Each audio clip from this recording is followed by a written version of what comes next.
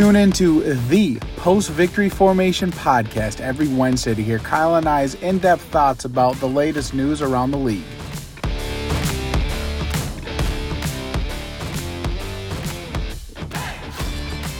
All right, everybody, welcome back. This is week number 2 of the Post-Victory Formation podcast mock draft. This week we'll be covering picks 11 through 20, and tomorrow we'll be picking 21 through 31. Had a little bit of a delay in getting this episode out. We couldn't make our scheduling work last week, so we are going to double down and give you 2 episodes this week prior to the draft. Mike, do we want to go through our top 10 again real quick, just as a highlight from last week, or do you want to get right into picks 11 through 20? We'll go over them really quick. Kyle, what were your picks? So my top 10 was number 1, Carolina taking quarterback Bryce Young out of Alabama. Houston taking C.J. Stroud, quarterback from Ohio State. Arizona takes edge Will Anderson out of Alabama. Indianapolis takes Will Levis out of Kentucky, quarterback. Number 5, Seattle, they take quarterback Anthony Richardson. Number 6, Detroit takes defensive tackle Jalen Carter. Raiders take Tyree Wilson, the explosive linebacker out of Texas Tech. Number 8, the Falcons, they take cornerback Devin Witherspoon out of Illinois. Number 9, Bears, Peter Skronsky out of Northwestern. And my number 10 for the Philadelphia Eagles, Miles Murphy out of Clemson. And my picks were number 1, Panthers, C.J. Stroud, quarterback. Number 2, Texans, Bryce Young, quarterback. Number 3, Cardinals go with Christian Gonzalez, cornerback. Colts take Will Levis. Number 5, Seahawks, Bijan Robinson, running back. Number 6, Lions, Will Anderson. Number 7, Raiders take Peter Skronsky, offensive tackle. Falcons with Tyree Wilson. Number 9, Bears take Paris Johnson Jr., offensive tackle. And number 10, the Eagles will be taking Brian Branch, safety. Okay, so if people are keeping count at home, Mike and I agreed on number 4, Will Levis, going to the Colts. That was the only pick we agreed on. And with the news that's been coming out these past 2 weeks since we made our top 10, there's been quite a few shakeups, and I'm not feeling as confident about my picks. Mike is definitely not feeling confident about his picks with the C.J. Stroud stuff going on. But with that being said, Mike, why don't you lead us off? We're going to go to pick number 11 and the Tennessee Titans. On the clock, Tennessee Titans, pick number 11, Jalen Carter from the Georgia Bulldogs. So this is where you think Jalen falls to, huh? Yep, I think he's going to fall number 11. Still a good pickup, but the Titans will be grabbing him. I mean, with his stats that we've discussed in the last episode, but I mean, what an explosive defensive tackle. I understand the stuff that he has going on behind him or whatever, but that news has calmed down quite a bit since our last one. And I mean, 16 solo tackles, 16 assisted tackles, 3 sacks, 2 forced fumbles last year. Same thing, 2021, 17 solo tacks, 20 assisted, 3 sacks. And 2022, he wasn't really coming into his own, but it really turned on 2021 and 2022. I think is going to be a good asset for the Titans. And I think he's going to be really good with your boy that you had a dream of.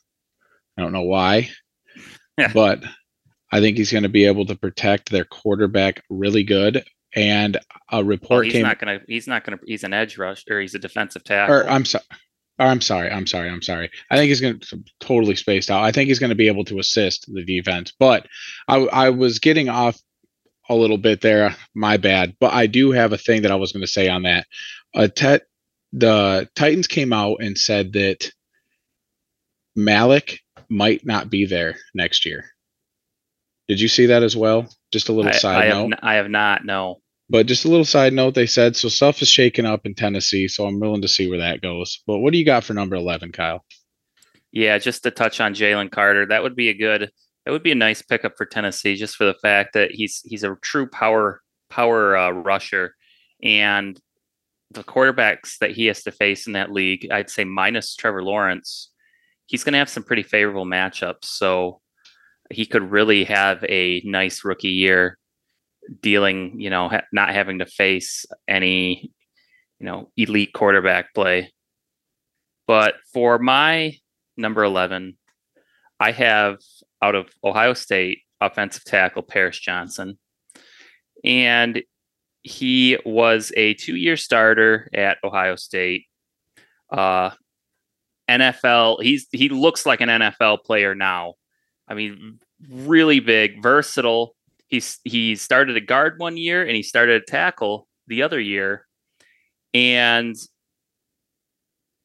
for a team that is rebuilding, which I consider the Titans to be rebuilding at this point, Mike, I mean, the first place to do it is the trenches. So I think just overall, Paris Johnson, that would be a good natural fit for Mike Vrabel and the Titans. Well, apparently how I was talking, I think would be a great fit too. Yeah, no kidding. Yeah, protecting Tannehill or Malik Willis or whoever they decide to roll out at quarterback this year. And I think, so we're going to drop off a number 11. I think my number 12 is going to throw you for a loop, Kyle, but I think it would be a really good fit and it would help out with a lot of the pieces that the Texans have been losing. So with my number 12 pick, the Texans, here's where you're going to come in and help me with the name, are going to be picking up Jackson Smith Najibba, yes, from the Ohio State Buckeyes. He's projected to be, I think, between him and Quentin Johnston, the number 1 wide receiver to go. He's had a great show up. Last year, his stats aren't the best from injuries, but the 2021 season, he was crazy. 95 receptions, 1,600 yards. I mean, 9 touchdowns, long 75. He killed it. And I think he's probably going to be headed out to the Texans to help there. I think we can both agree, but the entire Texans offense is a joke. Yeah, they need a lot of help. And I think this is a big piece of the puzzle to help that out. Yeah, there's some questions about him, whether he really, loves the game. People are wondering, last year, essentially sitting out the year, wondering, what he was up to. But yeah, that would be a nice add for the Texans. They need a lot of pieces. So I have them going defense once again. I have them taking the defensive end out of Iowa, Lucas Van Ness.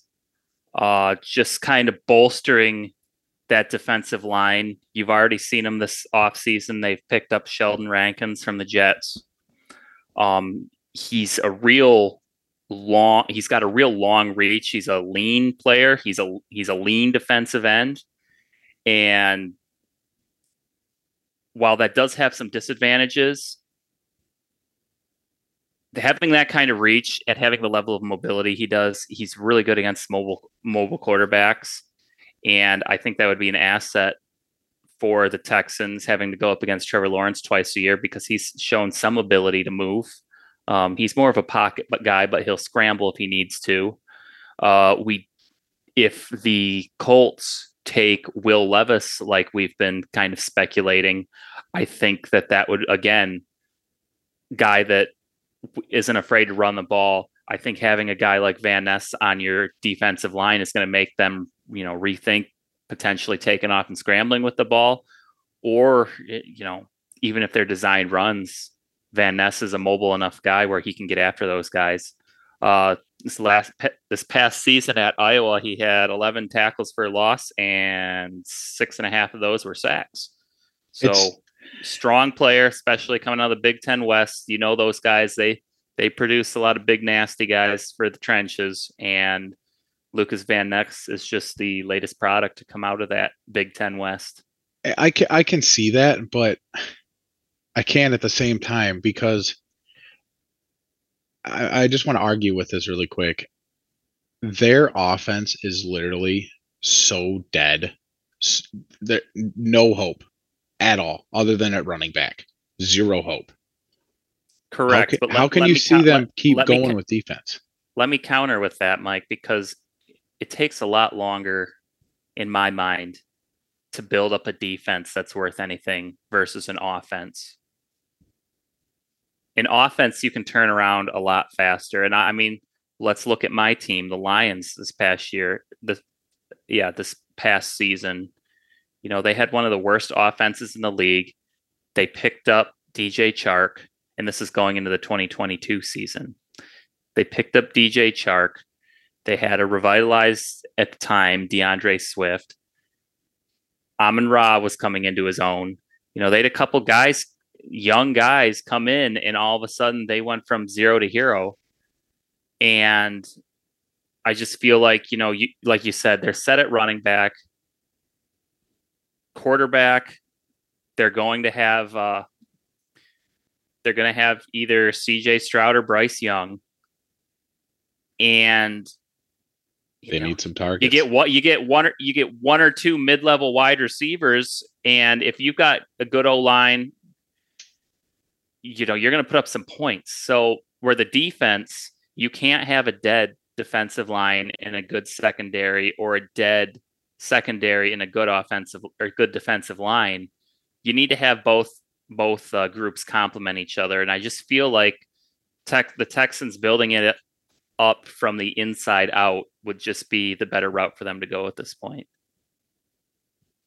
So with pick near and dear to my heart, number 13, the Packers were able to get number 13 with the Aaron Rodgers trade. They had 15 prior to, but we'll get more in depth after we go over our picks with this trade.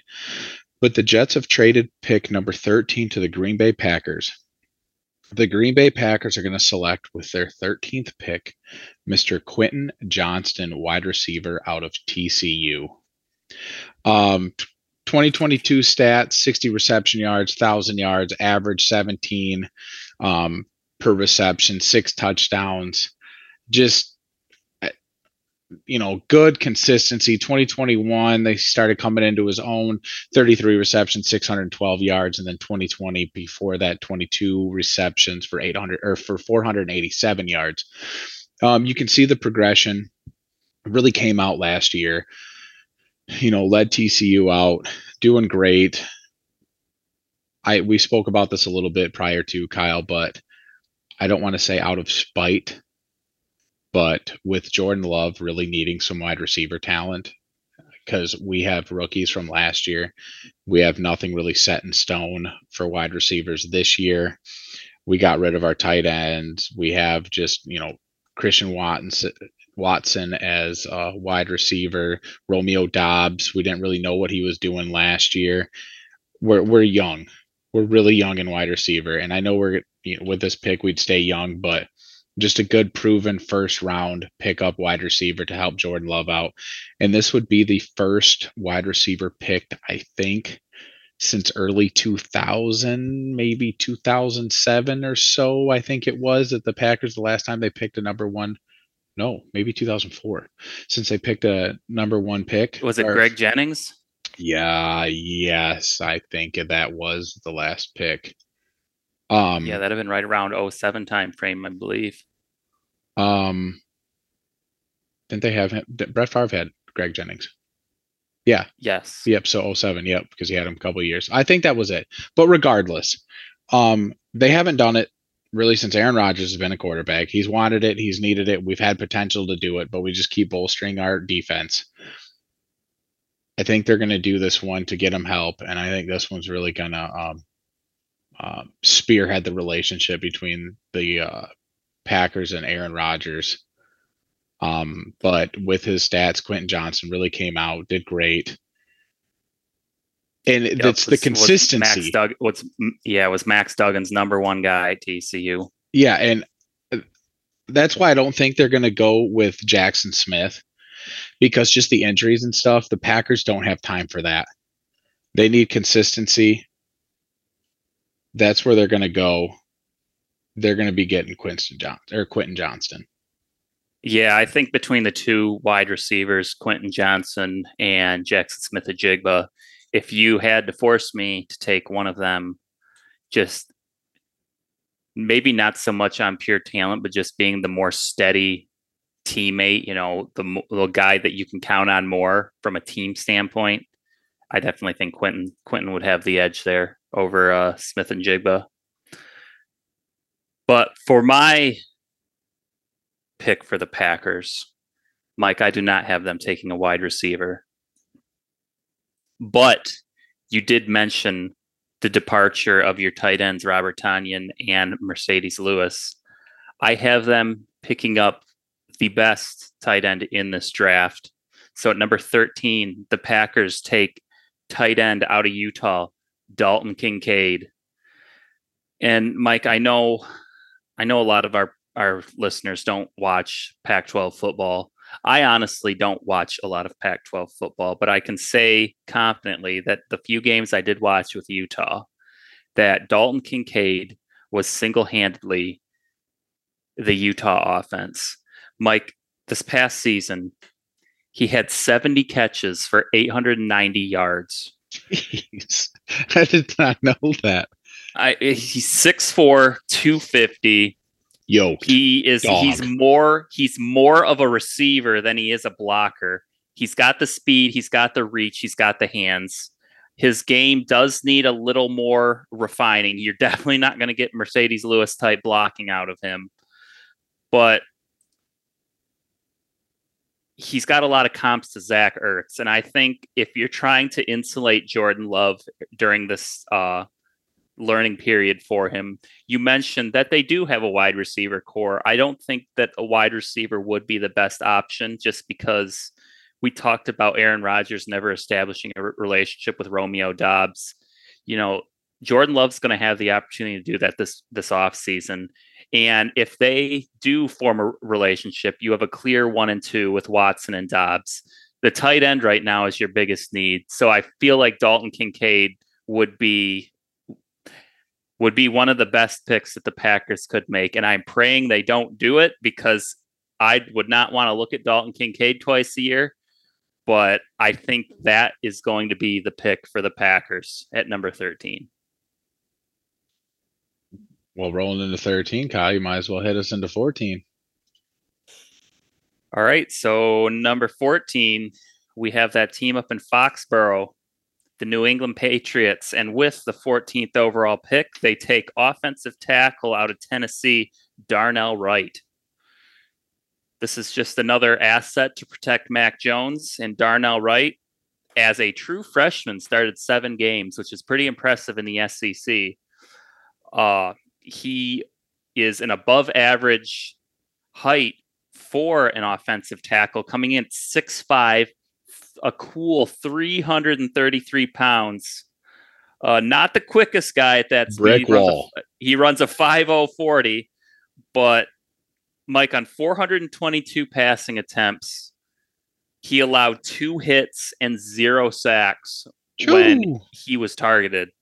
And with the AFC East, being so strong with with some of the defensive fronts that he would have to face, I feel like Darnell protecting Mac Jones, it's an insurance policy. You're giving Mac Jones more time in the pocket. I think Darnell it seems like that Belichick, big, just solid, fundamentally sound offensive lineman. And he is my pick for them at number 14. We're close, Kyle. This was we almost agreed on something. Okay. But I'm coming out with Broderick Jones, offensive tackle, Georgia Bulldogs. I got him going next to the Jets. I have your guy Darnell Wright going next to the Jets. There we go. So it's close. I almost just wanted to switch it for shits and giggles here, but all right. Well, let break down Broderick for me, dude. 6'4", 310, freight train. I mean, he's killed it. The only thing that's a little bit hard on Broderick is that he is a sophomore, declaring for the draft. He's been able to hold, I'm sorry, wow, I'm totally spaced now. But he's been able to, do great for the offensive tackle, hold the line. He's done amazing. They have him projected from everybody else I've read into and looked at. They have him going number one offensive tackle, or number two. I'm sorry. They have him going number two offensive tackle in the draft. I think this will literally help out the Patriots with Mac Jones, because we've seen like a fall with Mac Jones. I know you brought him up a little bit, but I think this is his last year if he can't get everything right with the Patriots.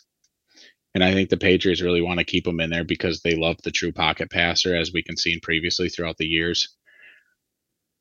Their last hope is to get a stout offensive tackle, and at 6'4", 310, that's a good suit for him.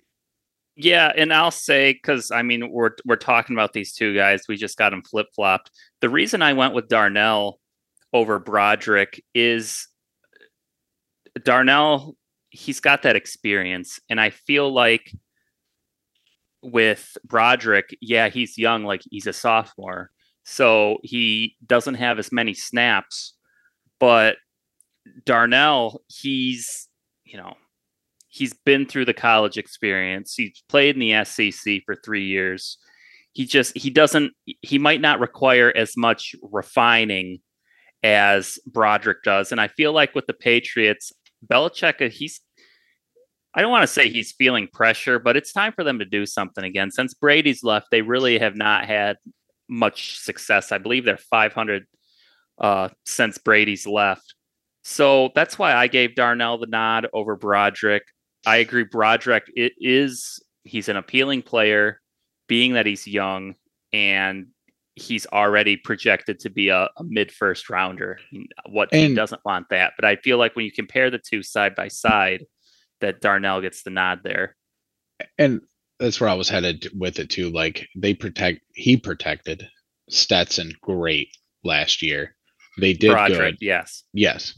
Broderick did great. The Bulldogs made it very far.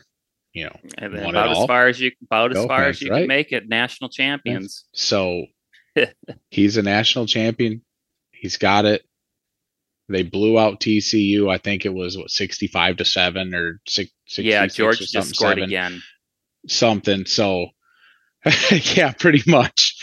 I mean, they did great. He did really good protecting him. I mean, a little bit faster than Darnell Wright with a 4.97 40-yard dash. He's a brick wall in a freight train. I think he's a good pick for him, but I can see where you put Darnell there. But I can see either two of these happening to go to the Patriots. Yeah, and just to I'll piggyback here. 15. So I have 15. I have Broderick Jones. Just to add, Broderick, 3 years of playing at Georgia, only gave up 3 hits on the quarterback. And when you're playing the SEC, that's essentially NFL light. I mentioned it on our last episode, but SEC is essentially NFL light at this point. And yeah, to only give up 3 hits, very impressive. And the Aaron Rodgers is probably going to be sitting there. I need a good offensive line. Exactly. No question. He's got weapons. He needs a line now, because that's one thing the Jets really struggled with last year was quarterback sacks. And he sees it, damn well, just as much as I do. He's drinking his ayahuasca tea and watching Jets plays and their line and everything else and dissecting everything. And I can see him going in there. I want this guy. And, but the difference is I have Darnell Wright going to them because I really think Aaron Rodgers is going to be wanting him. As we said, he's a senior, 6'6", 335. Great resume behind him. He's going to want the more knowledgeable player. And Tennessee has got some good teams they play, so I could see him kind of wanting the senior also in there to help boost this line. Yeah, and I misspoke. Darnell was a 4-year starter. I said 3. That was my bad. He was fourth-year player, like you said, a senior. So, yeah, I put him in a hat. Yeah, Draw one over exactly. the other. It's kind of Both where we're great. at. Both great. Both Yep. definitely are going first round. No question. Yeah. Oh, yeah, top 15. Okay, well, there we go. That was easy. We came close to agreeing. I know. I know with my number 16, you've already taken this guy off the board, so I'll let you present number 16, the Washington Commander football team. Who do you have them taking? You have also taken this guy off the board already. Okay. Number 16, Washington Commanders are going to be taking Devin Witherspoon, cornerback. Oh, you have him fallen a little bit. I have him fallen a little bit. From Illinois, 6'1", 180. We talked about him in our last episode we had of the top 10 because I'm pretty sure you had him. I had him going to the Falcons. That's what it was. So you had him going to the Falcons. Yes, the Falcons. I think he's going to drop a little bit, but he's been doing, an outstanding job. 33 solo tackles, 9 assists last year. And, same thing with 21, 42 solo, 2020, 2019, killing it, doing great. You can see him getting better every year. He's going to be a good target, and it's literally a toss-up between him. He's elite against man coverage. Oh, yeah. Amazing. Elite in man coverage, I should say. I know I have him fallen a little bit, but I think I personally think Christian Gonzalez is a better cornerback. But it's going to be interesting to see what happens with Devin Witherspoon in this draft. But I truly think the Washington defense really needs a good cornerback to help them out, because if they can get a couple key people on their defense and figure out their quarterback situation, because they're starting to look like the Indianapolis Colts here with it, they will be able to produce something. And I think Devin Witherspoon's a good keeper. I know Devin Witherspoon's a good key person on that team. So similar mindset. I also went with the secondary. I have the Commanders taking Brian Branch, the safety out of Alabama. And I know you discussed him. You discussed him in your top 10 pick. Where did you have him going? I had him going to the Eagles. That's right. So that would be a logical pickup for the Eagles. I have him fallen a little bit to the Commanders. Like you mentioned, the secondary of Washington overall pretty light. There's not a lot of talent, not a lot of depth there. You bring Branch in, he's a day one starter. He's a ball hawk. He's really good at undercutting routes and looking at the eyes of receivers, which is, that's what the elite guys do. And that's what you want. Got a he's got a Minka Fitzpatrick comp, which we know how Fitzpatrick is in this league. He was one of the best. And yeah, there's not really a lot for me to add, kind of, based on your thoughts on the Commanders. We both know that they need secondary help. And you have him going cornerback. I got him going safety with Branch. And I just want to make a side note. It's good to see, fumbling over a little bit of words here or something, because I fumbled a little bit this episode. So I need some help so I don't look so bad, Kyle. Yeah. Yeah, my allergies I've been draining a little bit, so it's a little rough. Well, we've covered both of them a lot these last 2 episodes. And we're going to stick with the secondary here. I'm going to roll right into the Steelers with the number 17 pick. Stay in secondary. We're going Julius Brents, Kansas State Wildcats, cornerback, 6'4", 202 pounds. Yeah, and this is a guy who's been rising up a lot of boards the past few weeks. I mean, people have been starting to talk about him more. He's starting to get a lot of light. Kansas State did great with him. He did great with Kansas State the last 2 years. He is a senior. The last 2 years, he's been really becoming one of his own. Solo tackles 28 last season. The season before that, 41 solo tackles. That's huge. 4 interceptions last year also. Yep, strong in that Big 12 championship game against TCU and Quentin Johnson. And he has been an outstanding player for Kansas. I think it's gonna hurt their team a lot losing him. I think the Steelers need him from everything that's been going on. They need to bolster up their secondary as well. And we've been talking a lot of these teams need to, and this is definitely a key spot. They think they have the offense figured out. I don't know if Kenny Pickett's the answer, but that was just his last year. Hopefully he comes of one this year. It's going to be interesting to see what happens with the Steelers, but I think Julius Brents will definitely be a good help for them. Yeah, and secondary for the Steelers is definitely appealing when you've got to face Joe Burrow.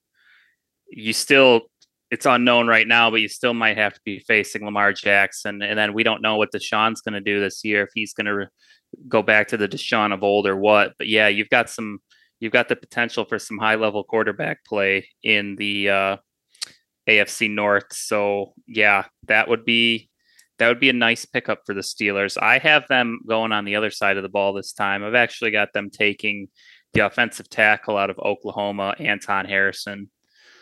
Kind of a natural fit for the Steelers here at left tackle. He replaces Dan Moore, who's gone.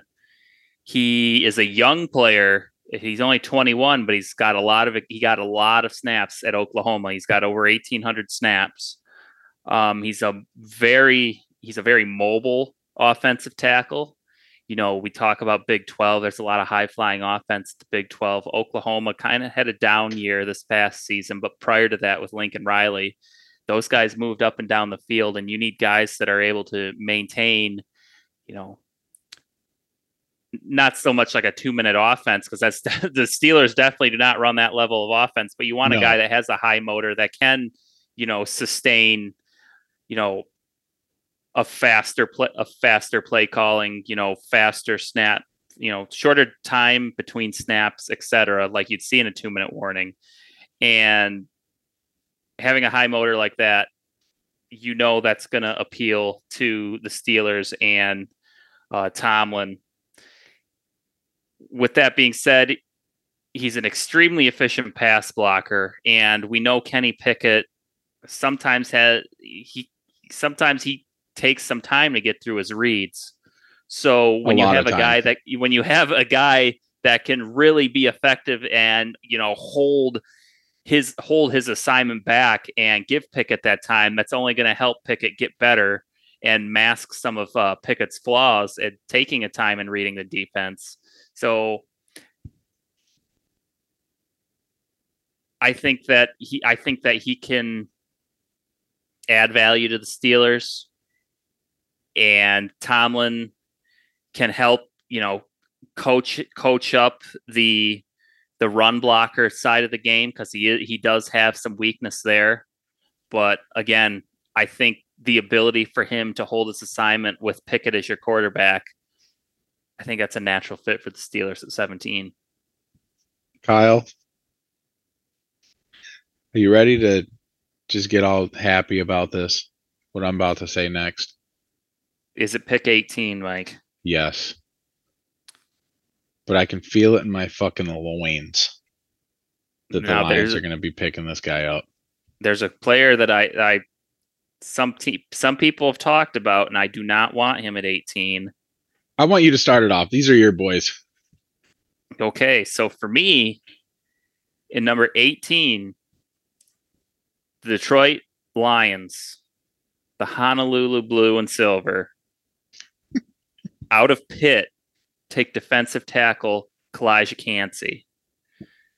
We are so different. So the interior of the defensive line is probably the last unit of the defense that I think needs some bolstering. I have them taking an edge in Jalen Carter with Kalijah Cansey. He may not be a day one starter, but what he's going to do is he's going to add depth to that interior line. You add him to the rotation between Buggs, McNeil, and Anzarike. That's 4 guys that offense. You're going to wear an offensive line with those four guys, rotating those guys in and out as the Lions like to do. With Cansey, he's a little undersized, which hurts him. But if you have Aiden Hutchinson, if you have Jalen Carter, or if somehow Will Anderson falls to the Lions, you get those two guys on the edge. That's really going to create some opportunities for Cansey. It's complementary football at that point. He's got quick hands and feet. He could get upfield quickly. I'm not going to rattle off his stats in college because he played a pretty mediocre ACC conference games. And the ACC has had a few down years now with Clemson falling off the map. But I look at that. It's a rotational guy. It's a guy that's going to help you from day one. And at that point, your defense is 100% set if you're the Lions, and you've got no worries, and you're just drafting for need after in later rounds after you pick up Cansey. So, Kyle, with my pick for the Lions, number 18, I'm willing to bet on this. No pun intended. They need some help now.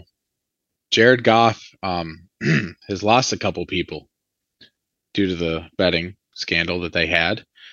And I think this is the best tight end in the draft because they also lost their guy Hawkinson last year. They had, I think it was Wright. Wasn't your guys' tight end Wright? Yep, Brock Wright. So he did all right, but I think they're going to be getting a Michael Mayer, Notre Dame tight end. He's done amazing. Last year, 67 receptions, 809 yards, 9 touchdowns. The year before that, 71 receptions, 840 yards, 7 touchdowns.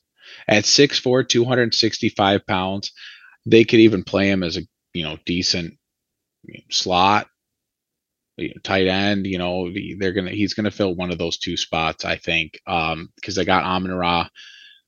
You just lost Jameis for half the year. 6 games, not quite half the year. Almost. And then we'll talk more about this, though, later. It's a good pickup. The Lions defense is, look at what they did. They've grabbed everybody and their brother and sister that's been decent. 2 cornerbacks and a safety, or 1 cornerback and a safety, right? Yeah, 2 cornerbacks and then, safety. So their defense is looking stout. Great, honestly. Top 5 defense all day. They're going to be going with Michael Mayer to help the offense out a little bit. Their wide receivers are still trying to find one of their own. Amon-Ra's really been showing out, but then again, he's still young. Why not see if you can get another young tight end in there to, follow Hawkinson's footsteps? And this would be a great pickup. Yeah, and I prefer Kincaid. I wouldn't mind Mayer though. This is a deep tight end draft, which doesn't happen very often. So I was thinking more of a second round utilization for the Lions, but no, I'd be okay with Mayer. And the good thing about him is he's 6'4". He's a tall target, which that's one thing the Lions are lacking right now, is a real red zone, throw it up the corner of the end zone type guy. And between Mayer and Kincaid, the two of them are talented enough where they can be that red zone target. So yeah, I don't hate that pick at all. I was going to go second round tight end, but if they did go that route and they went with either Kincaid or Michael Mayer, I wouldn't be mad about it. It wouldn't be my first choice. I'd really like to just see them add one more guy to that D line. But I would have agreed with you with doing a second round until this stuff happened. Yeah, and that's fair with Jameson. And then losing still an unknown at this point. Yeah, it's an insurance policy for your offense. I get it.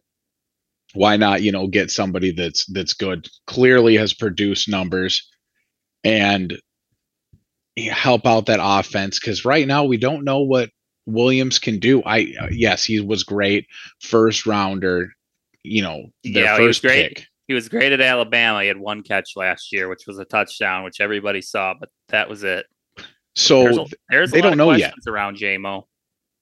And why not look at who did they get rid of again? Cornerback. They just got rid of him. He was their first round pick. Like, Jeff Okuda. yeah.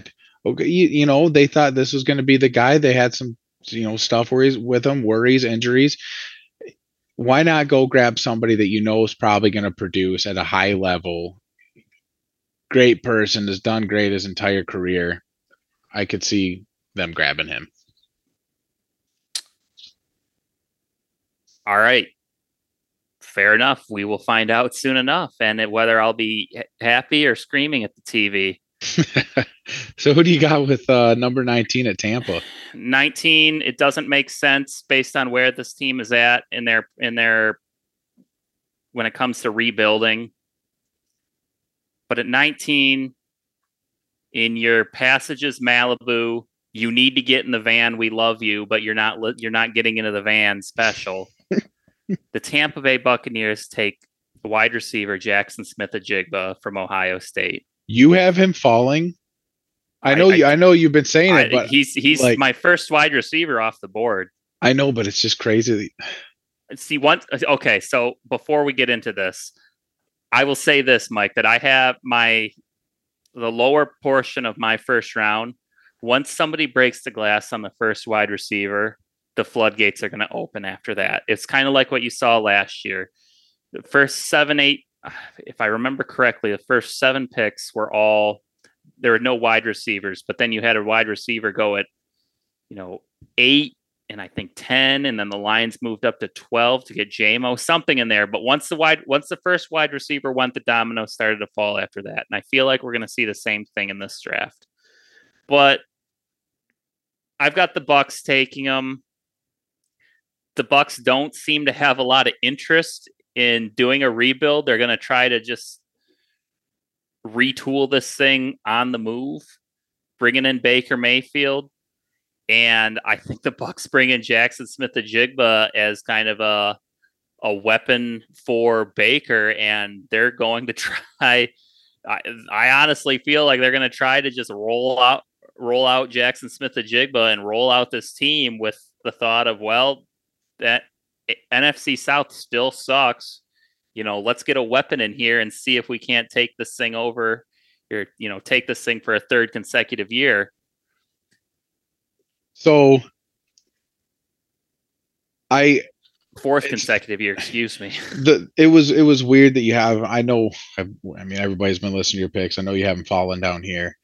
I would have just waited until, maybe the end of the first round or something if you're going to go all the way down here, because I think I got the logical pick, Kyle. What's Baker been doing lately? Bouncing around team to team. Yep. They need somebody in there that they can build up to be their next starter. And that's going to be with the pick number 19, Anthony Richardson. Oh, Mike. You have the Bucs taking Anthony Richardson, huh? Yep. They don't, that you're getting with Baker, he can come out and produce, but then again, you don't know when he's going to fall. But they still, my argument to that would be they still have Kyle Trask, who's also very young. I think Kyle Trask is going to be a backup for the rest of his life, from what we've got to see. All right, so you got Anthony Richardson. Anthony Richardson, you can get him, low end in the first round. He's a Florida boy, played for the Gators. They got to see him. They got to see what he's done, what he's been able to produce. He did great last year, 176 completions, 327 attempts, 2,500 yards, 17 touchdowns, only 9 interceptions. He's been putting up some numbers. Why not grab him, put him down, do what? He's a running back that plays quarterback. Yes. He's like a welfare Lamar. Yes. And that's where all these teams are going. It's no longer the era of the pocket passer, which is sad. That's how I feel, at least. There's only a handful of true pocket passers anymore. Most people can scramble. I mean, do you have the same feelings or no? No, I agree. It's just Richardson. You see in this game now. There's a lot of play action, and Richardson. This was my one concern with him, despite me having him go number 5 to the Seahawks. His short yardage game is terrible, Mike.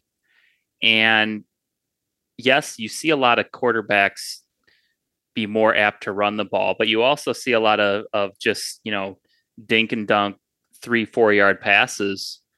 And they may seem simple to us on paper, but that's where Richardson really struggles, is the short yard stuff. He can throw a sweet deep ball, but anything within 10, 15 yards of the line of scrimmage, he's really struggles. He was one of the worst players in the FBS to have, as far as efficiency inside of throws within 10 yards. Well, I don't know if Baker's the answer.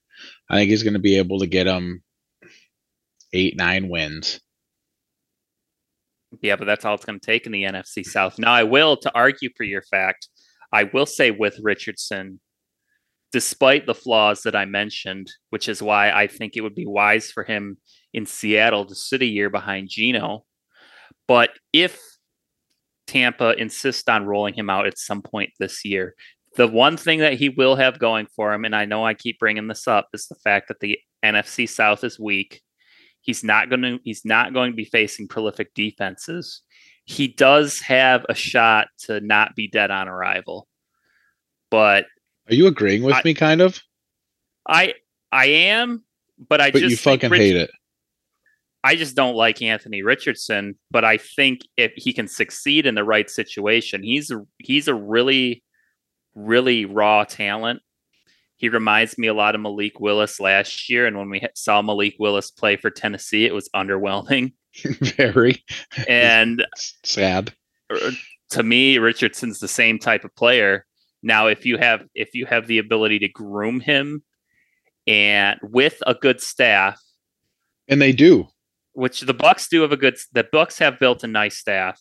I think Seattle's got a better staff, but yes, if Tampa is willing to be patient, if they give him a year, if they just say, you know what, screw it, through thick and thin, which it's hard for an organization to do, especially if they struggle early on.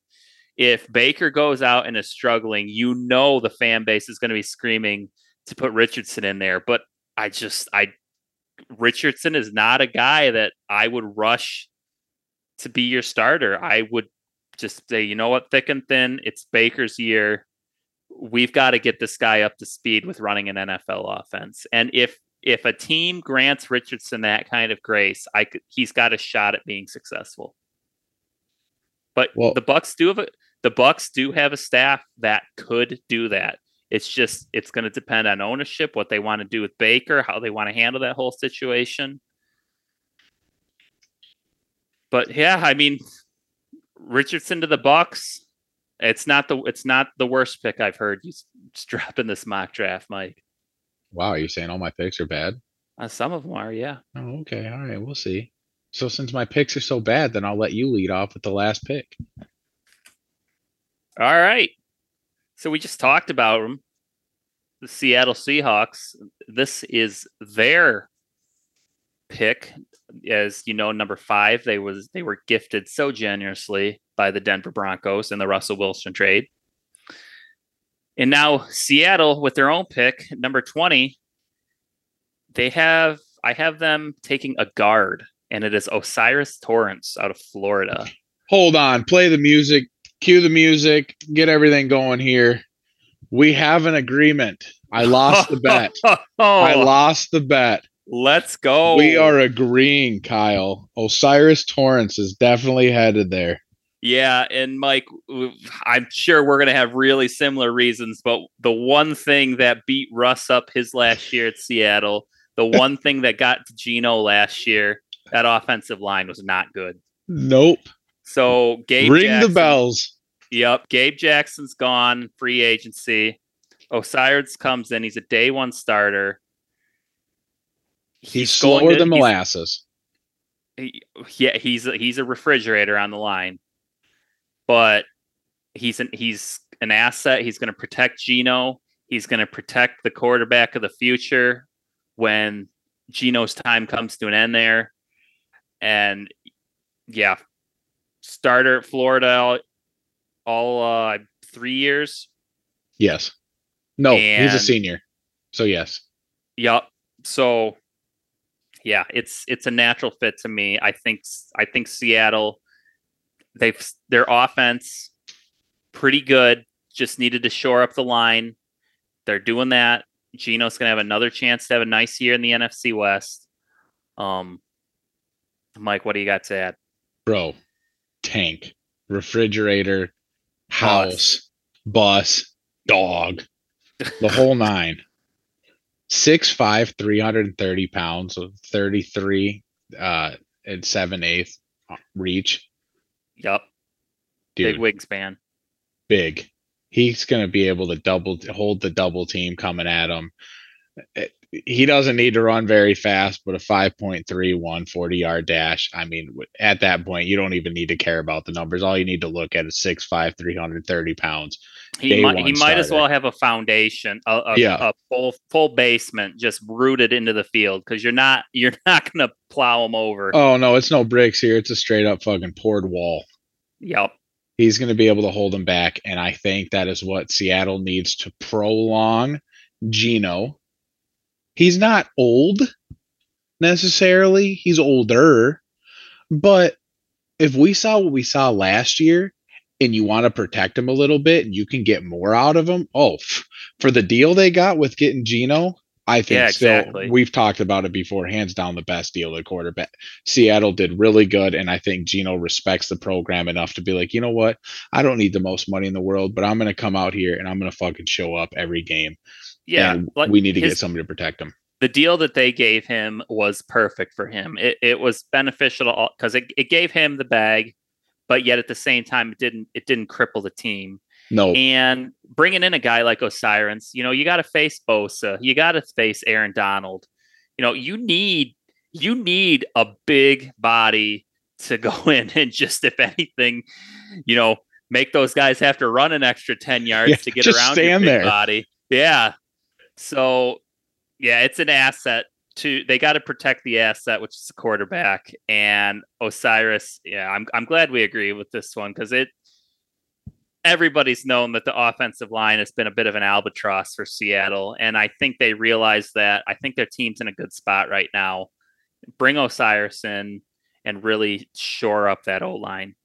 I think we'll see playoff if they can get him from what they did last year. I agree. I don't see a reason for them to regress, especially with the state of the Rams and the state of the Cardinals this year. Wow. Makes me happy. I feel it in my loins and my johns that we finally agreed on somebody. Hey, and I won the bet, so. You did win the bet. For everybody listening, that's a Mickey's tall boy headed to Kyle. Yeah, very classy. I'm a real winner. That's for sure. Well, following up the draft for our, 11 through 20. Yep, we got 21 through 31, which will be rolling out here most likely the day of the draft, so Thursday. So that'll get everybody to, we're doing this a little strategic. You guys will be coming fresh off the podcast, being able to listen and see what we got going on. Now, since we got done with the draft conversation here, I want to follow up with the Lions. I want to touch on their situation that just happened earlier this week. Kyle, what are your thoughts?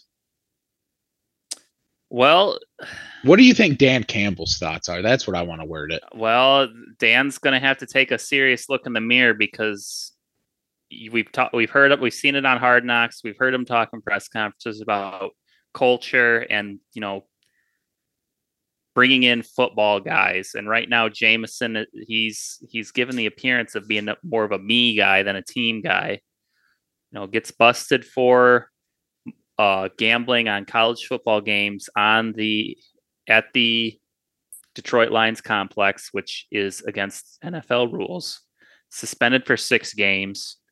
Then we had an Instagram video of him out in Vegas 24 hours after the announcement of his suspension comes. He's out in Vegas watching that MMA fight out there. Which just kind of tells me and you're hearing at other media outlets that he's just immature. So, which makes my pick even better, but carry on. I mean, it's cause for concern because you've lost him for 6 games.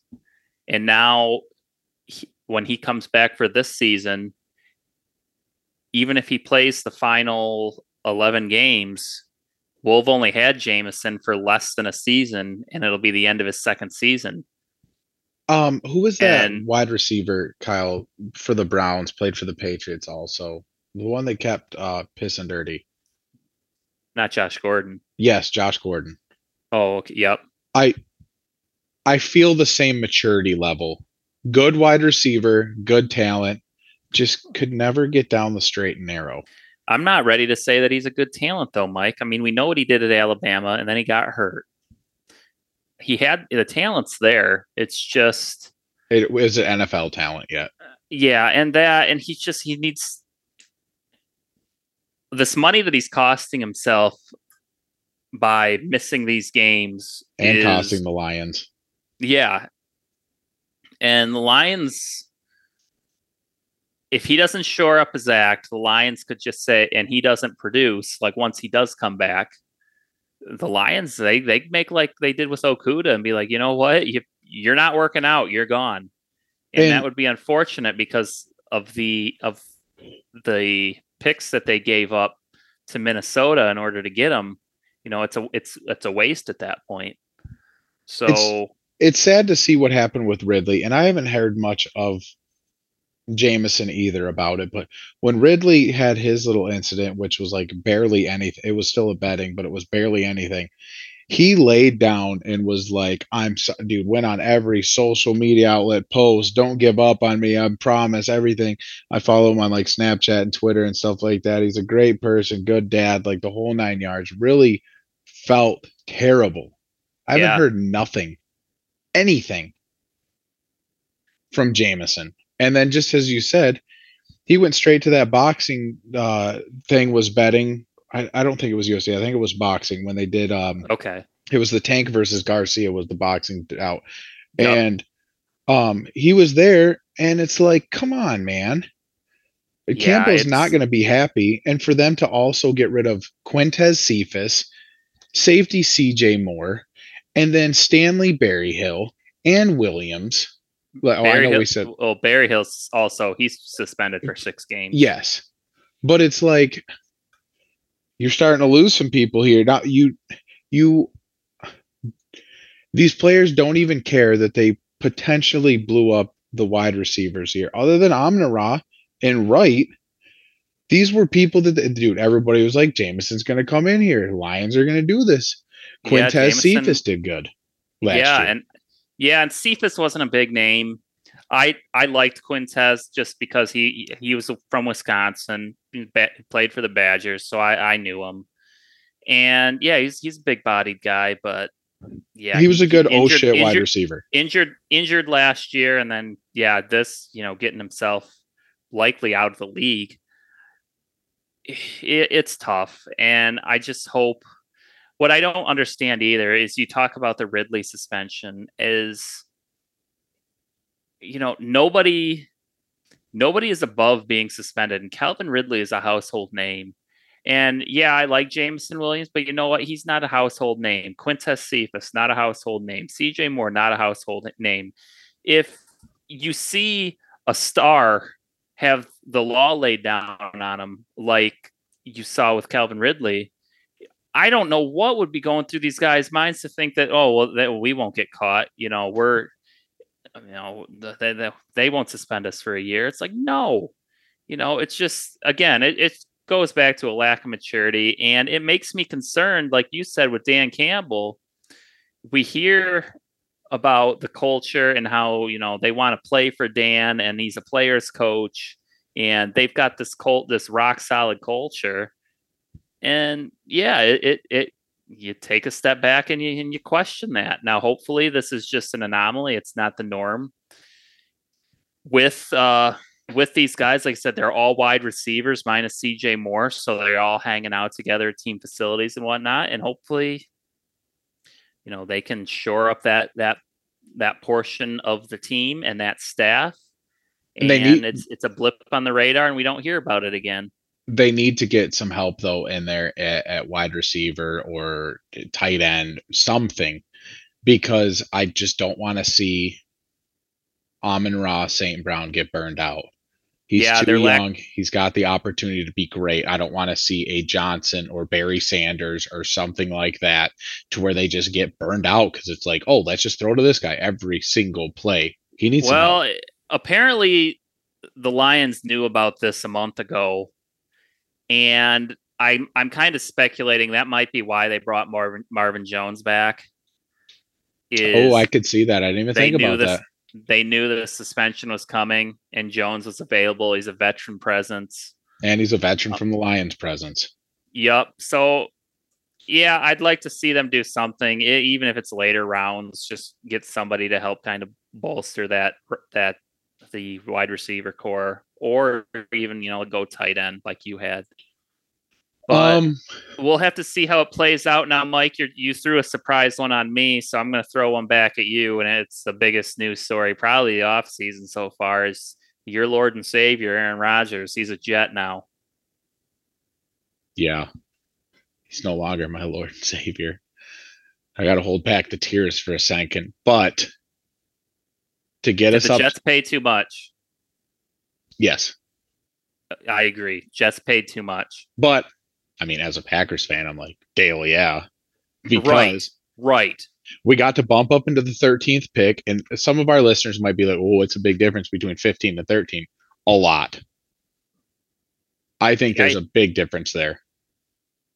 Yeah, if the Packers wanted to trade up now, and it's a little easier to trade up if you have the 13th pick rather than the 15th. Yeah, 13th pick, a fifth round or sixth round or something to bump up. And on top of that, the Jets get Aaron Rodgers, the number 15th pick, a fifth round pick in 2023.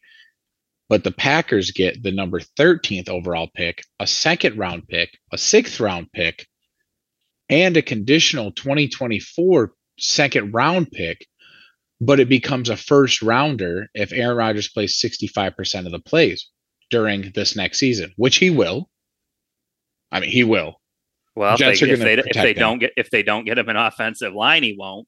But they'd rather throw out Aaron Rodgers with a broken leg and 3 fingers missing on his right throwing hand than roll out Zach Wilson.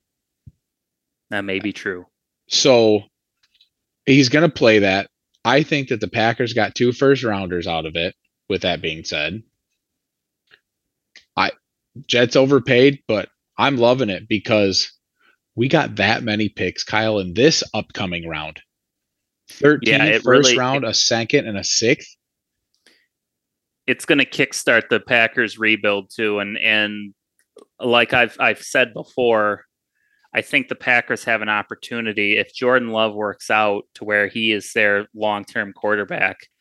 I feel like the Packers can have an expedited rebuild here because they're super young on offense, and we have enough vets to help it out go along as well. Right. It would become a rebuild of the defense. And now that you have extra draft capital to go out and potentially do that, yeah, I think the Packers could turn it around and not have to do a full tear down.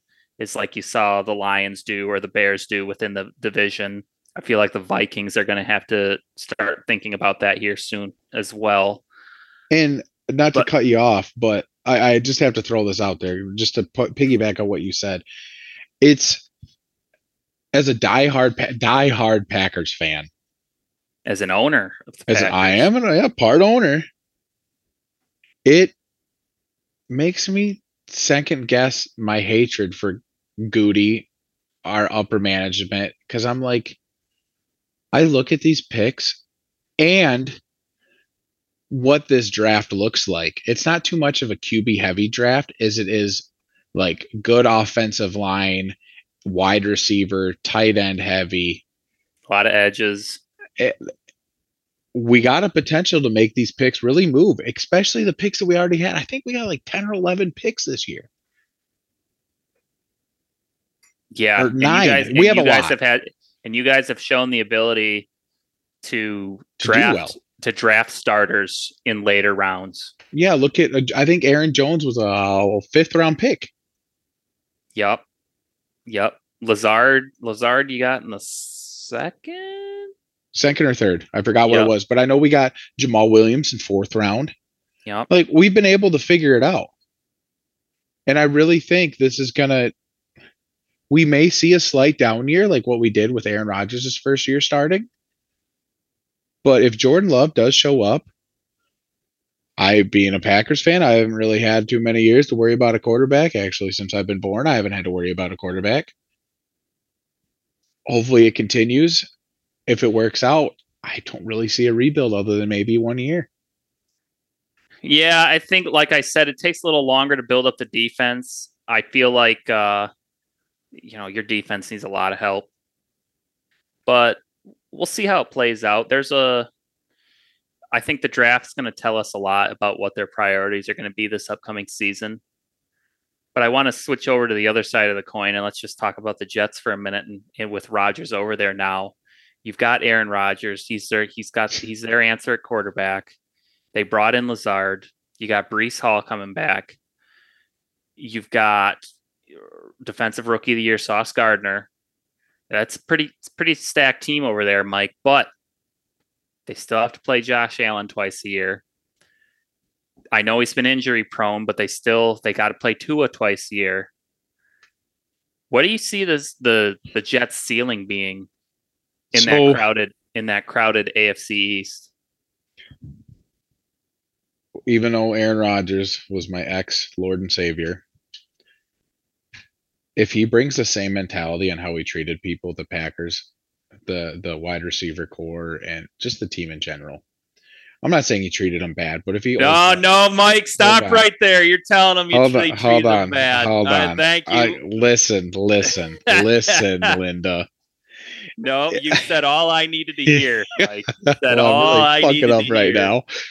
If he goes in there with his old school mentality again, with all these people that, like, Wilson knows he's a good receiver. He knows it. Sauce Gardner knows he's a good player. Like, Breece Hall knows he's a good running back. And if you have this guy come in, and I know they all respect him now, but you probably like some of your bosses the first day, 2 days you've seen them, and then 3 weeks, 4 weeks, a couple months after you learn who they are, you start to second guess them. There's a chance that happens.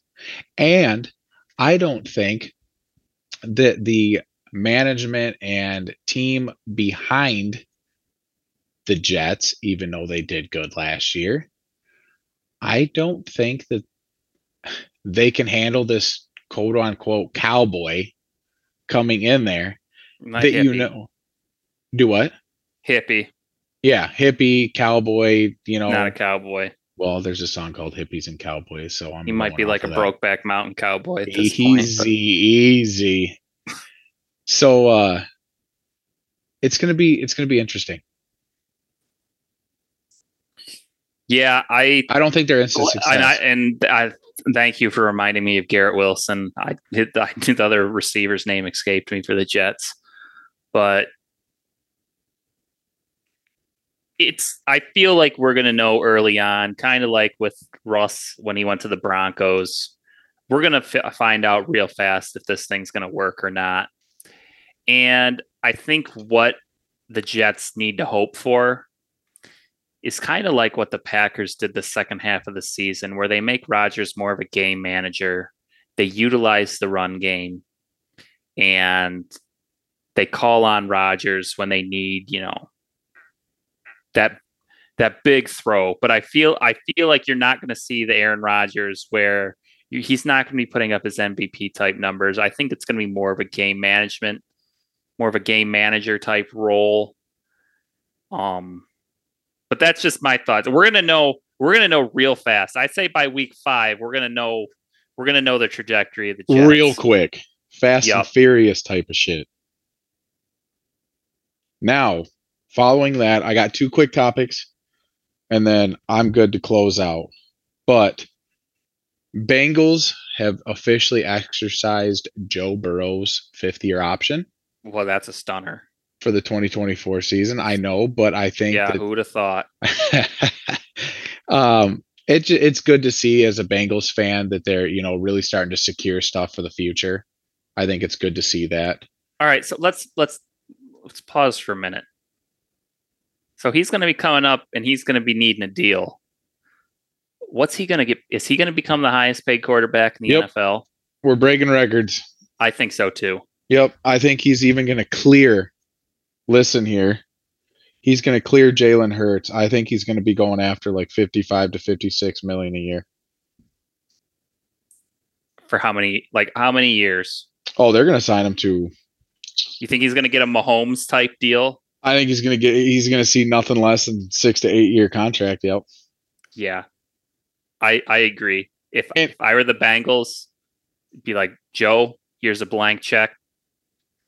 Write your number. Like the Family Guy when he gets the onesie suit with the butt flap on it, and he hands the guy the blank check. That's exactly what it's going to be like. Yep. And he can do that. And there's one reason why I love it. To come back from an ACL tear, push his injury, come back as fast as he did, and to take them to the Super Bowl. Yeah, he has single-handedly elevated the Bengals organization. And to be able to play through injury and come back and stay healthy the last 2 years, it's like, okay, dude. Play without an offensive line. Like, where do I sign? I think it was a good move. And I know he wasn't going to go anywhere, but I just think it was a good move for the Bengals to be like, here's your fifth-year option. I know this is for next year, but hey, we're going to work out a contract. I just want you to have no thought in the mind that we're not going to do this. Yeah, I think that was the caveat too. Is hey, we're picking up the option, obviously, but I wouldn't be surprised if by the end of the offseason we know what Joe's going to be making going forward. And I wouldn't hesitate to give him a 10-year deal like Mahomes got. You think so?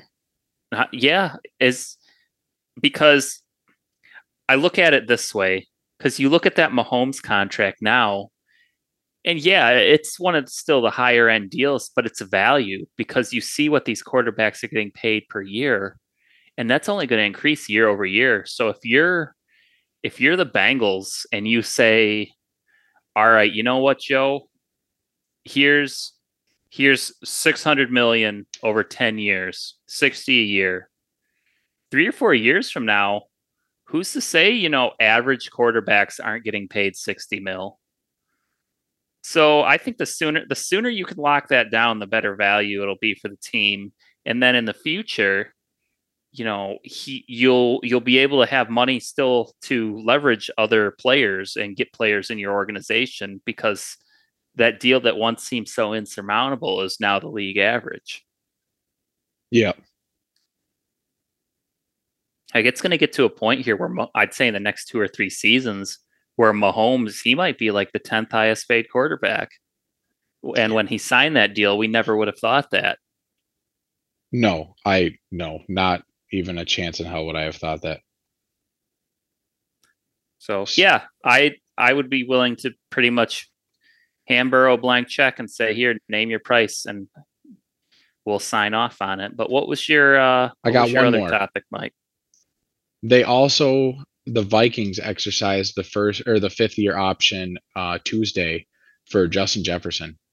Yep, that's not a surprise either. Nope, same ordeal. We don't need to carry down the same lane here, but we want to lock it down. Great wide receiver. We'll have to see on that one, because like I mentioned earlier, I think the Vikings are going to be the next team to go on a rebuild. And when you have a rebuild, do you really want to have that expensive of a wide receiver on a team that's not for 2 or 3 years? I don't want to say he'll be wasted, but it really is. You're not going to get anywhere. And having that kind of a contract that Jefferson's going to demand, it's going to be a tough sell, because you're not going to be able to spend money to bring in free agents to expedite that rebuild. You're going to have to do that rebuild mainly through the draft. So I would not put a guarantee that Jefferson stays and signs that big deal with the Vikings. I could be wrong, but it's just the timing of it and the trajectory of the Vikings. It gives me a little bit of pause as to whether or not they do that. Yeah, I think they're going to need him for the rebuild. I agree. I agree that you do need some assets, and maybe they prioritize him as that asset, but you're going to have to put some stipulations in that deal so he can't walk if he gets frustrated with where the rebuild's going after, year 1 or year 2, where he's not getting the looks that he might desire. Yep. And with that, Kyle, we'll end our podcast.